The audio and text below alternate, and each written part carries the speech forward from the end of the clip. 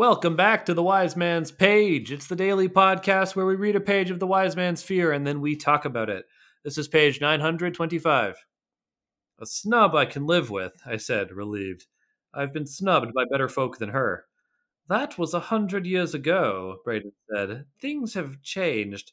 The problem was, once the wooden rings were seen as a snub, some servants would be offended by them.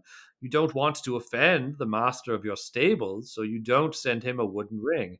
If he doesn't get a wooden ring, then your tailor might be offended by one. I nodded my understanding. And so on. Eventually, anyone was offended by a wooden ring. Braden nodded. A wise man is careful to stay on the good side of his servants, he said. Even the boy that brings your dinner can carry a grudge, and there are 1,000 invisible revenges available to the lowest of them. Wooden rings aren't used at all anymore. They probably would have fallen out of memory entirely if they weren't used as a plot device in a handful of plays. I looked at the ring. So I'm lower than the boy who collects the slops. Braden cleared his throat self-consciously. More than that, actually, he pointed. That means to her you aren't even a person. You aren't worth recognizing as a human being. Ah, I said. Indeed. I slid the wooden ring onto my finger and made a fist. It was quite a good fit, actually. It's not the sort of ring you wear, Braden said uncomfortably. It's quite the other sort of ring, actually. He gave me a curious look. I don't suppose you still have Alvarin's ring. He's asked for it back, actually. I picked the mayor's letter off the table and handed it to Braden as well. At your earliest convenience, Braden quoted with a dry chuckle. That says quite a bit more than it seems. He set the letter down. Still, it's probably better this way. If he left you with his favor, you'd be a battleground for them. A peppercorn between her mortar and his pestle. They would crush you with their bickering. His eyes flickered back to the wooden ring on my hand. I don't suppose she gave it to you personally? He asked hopefully. She sent it with a runner. I let out a low sigh. The guards saw it too. There was a knock on the door. I answered it, and a runner boy handed me a letter. I closed the door and looked at the seal. Lord Prevec, I said. Braden shook his head. I swear that man spends every waking moment with his ear against a keyhole or his tongue up someone's ass. That's the page. I'm Nick. I'm Drea. I'm Jeremy. Lord Prevec living his best life. So this is what Jordana and I were kind of alluding to yesterday. That, like, this wooden ring is meant to signify that Melwyn thinks that Kvothe is like literally subhuman, not worth recognizing as a human being. And what does Kvothe do? He immediately puts the ring on, which I think is very interesting and very resonant with the way a lot of like minority subcultures react to the ways in which they are discriminated against by kind of aggressively flaunting their otherness as a way to signal, like, you know, I'm here, I'm not going anywhere, get used to it. So, you know, and that's true from, you know, like minority subcultures, like queer people. You know, queer people often have lots of tattoos. They have like colorful hair. They're gonna, like, you know, put rainbow flags on everything. You know, punks. You know, that's part of just like, even apart from like, you know, persecuted minorities, like a big part of any subculture is to have a really identifiable visual signifier of like, this is who I am, this is what my deal is, and if you don't like it, you can go screw. And I think that's what Kvothe is doing here by putting on this ring. Someone's going to declare that I'm subhuman. Well, you know, yeah, I am a Demera. What of it? Yes. I have nothing but agreement for this statement. What do you think of the line, at your earliest convenience? That says quite a bit more than it says. I have no idea. It seems. What does that mean? Jeremy, what do you think? You're our resident close reader. That is me. At your earliest convenience. I think that could be the mayor. That could be taken as the mayor kind of giving Kvothe a little bit of leeway, right? Because you could read that as like, give it back to me right away. Or you could be like, give it back to me at your earliest convenience, but as long as it's prudent to do so let people think that you still have my ring and are thus in my favor. Because maybe we discussed yesterday, like, who knows what? Like, does Alvaron know that Melwyn is sending Kvothe this letter and when?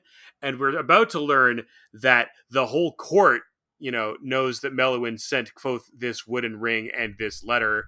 Even if they don't know what the letter says, they know that he's persona non grata. So the mayor might be giving Kvothe the benefit of, like, you can like trade on my good name for a little while longer because you're about to be in the shithouse with everybody else. Or it could be precisely the opposite. It could be like, my wife's pissed at you. I can only protect you so far. I need my ring back because I can't be publicly associated with you any longer. The letter I sent you is the best I can do. And it's interesting to think of the mayor that way. Again, I'm discovering so much about the mayor on this read, because I definitely prior read this as like, get out, I'm done with you in the past. But now I read this, like you said, Jeremy, like it might be a, almost conciliatory, like, I'm sorry we couldn't work together explicitly, but you have impressed me, get out in a way that makes you look and feel good. And maybe the door is open for us to work together again, but maybe not officially. I don't know. There's something. Oh, I definitely don't think that's what he's saying. You don't think that's what he's saying? All right. Well, no, I think he's saying, I need you out of town today, but I would prefer if you not die. Uh-huh. All right, that's fair. I'm happy not to speculate. Of course you are. What? Since when? You love to speculate. You adore speculating. I mean, I actually do really enjoy speculating, but in this particular case, I will be on my fence. You may make an appointment. Do you think it's verisimilitudinous that people don't want to offend their servants by giving them rings like this? I mean, it makes sense. I think so. I definitely think, like, there's certain ones you wouldn't want to. Like, Brayden's logic makes sense to me. That there's certain ones you wouldn't want to offend.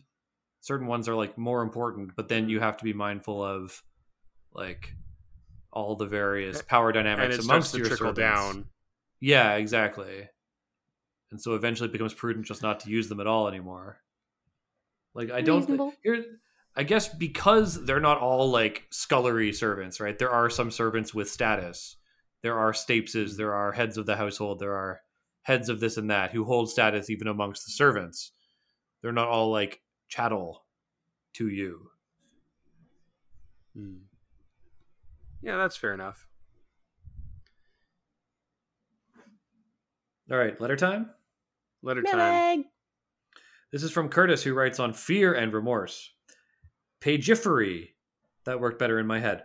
On page 795, Vashti is contemplating executing Kvothe and tells him not to speak because she cannot trust what he says, strictly partially because he said it out of fear and thus is not necessarily representative of his true feelings. But is Kvothe actually afraid? He might just be feeling guilty or remorseful, even if he does not fully agree with Vashti's philosophy on learning martial arts.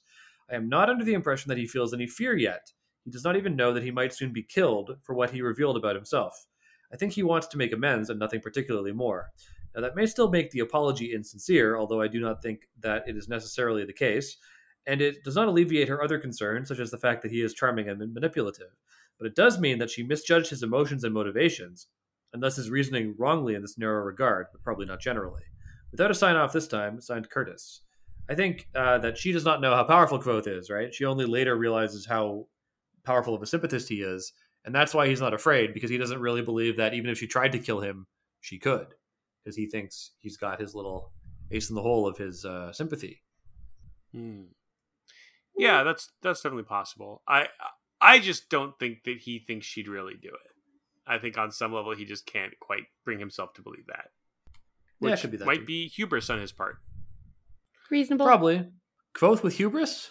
I wouldn't hear of it. No. Yeah, I can't imagine that. But listeners, you can try to imagine it on tomorrow's page. I'm trying to do a bit about us having hubris. This podcast will never die. The wind. Jordana will never die. Okay.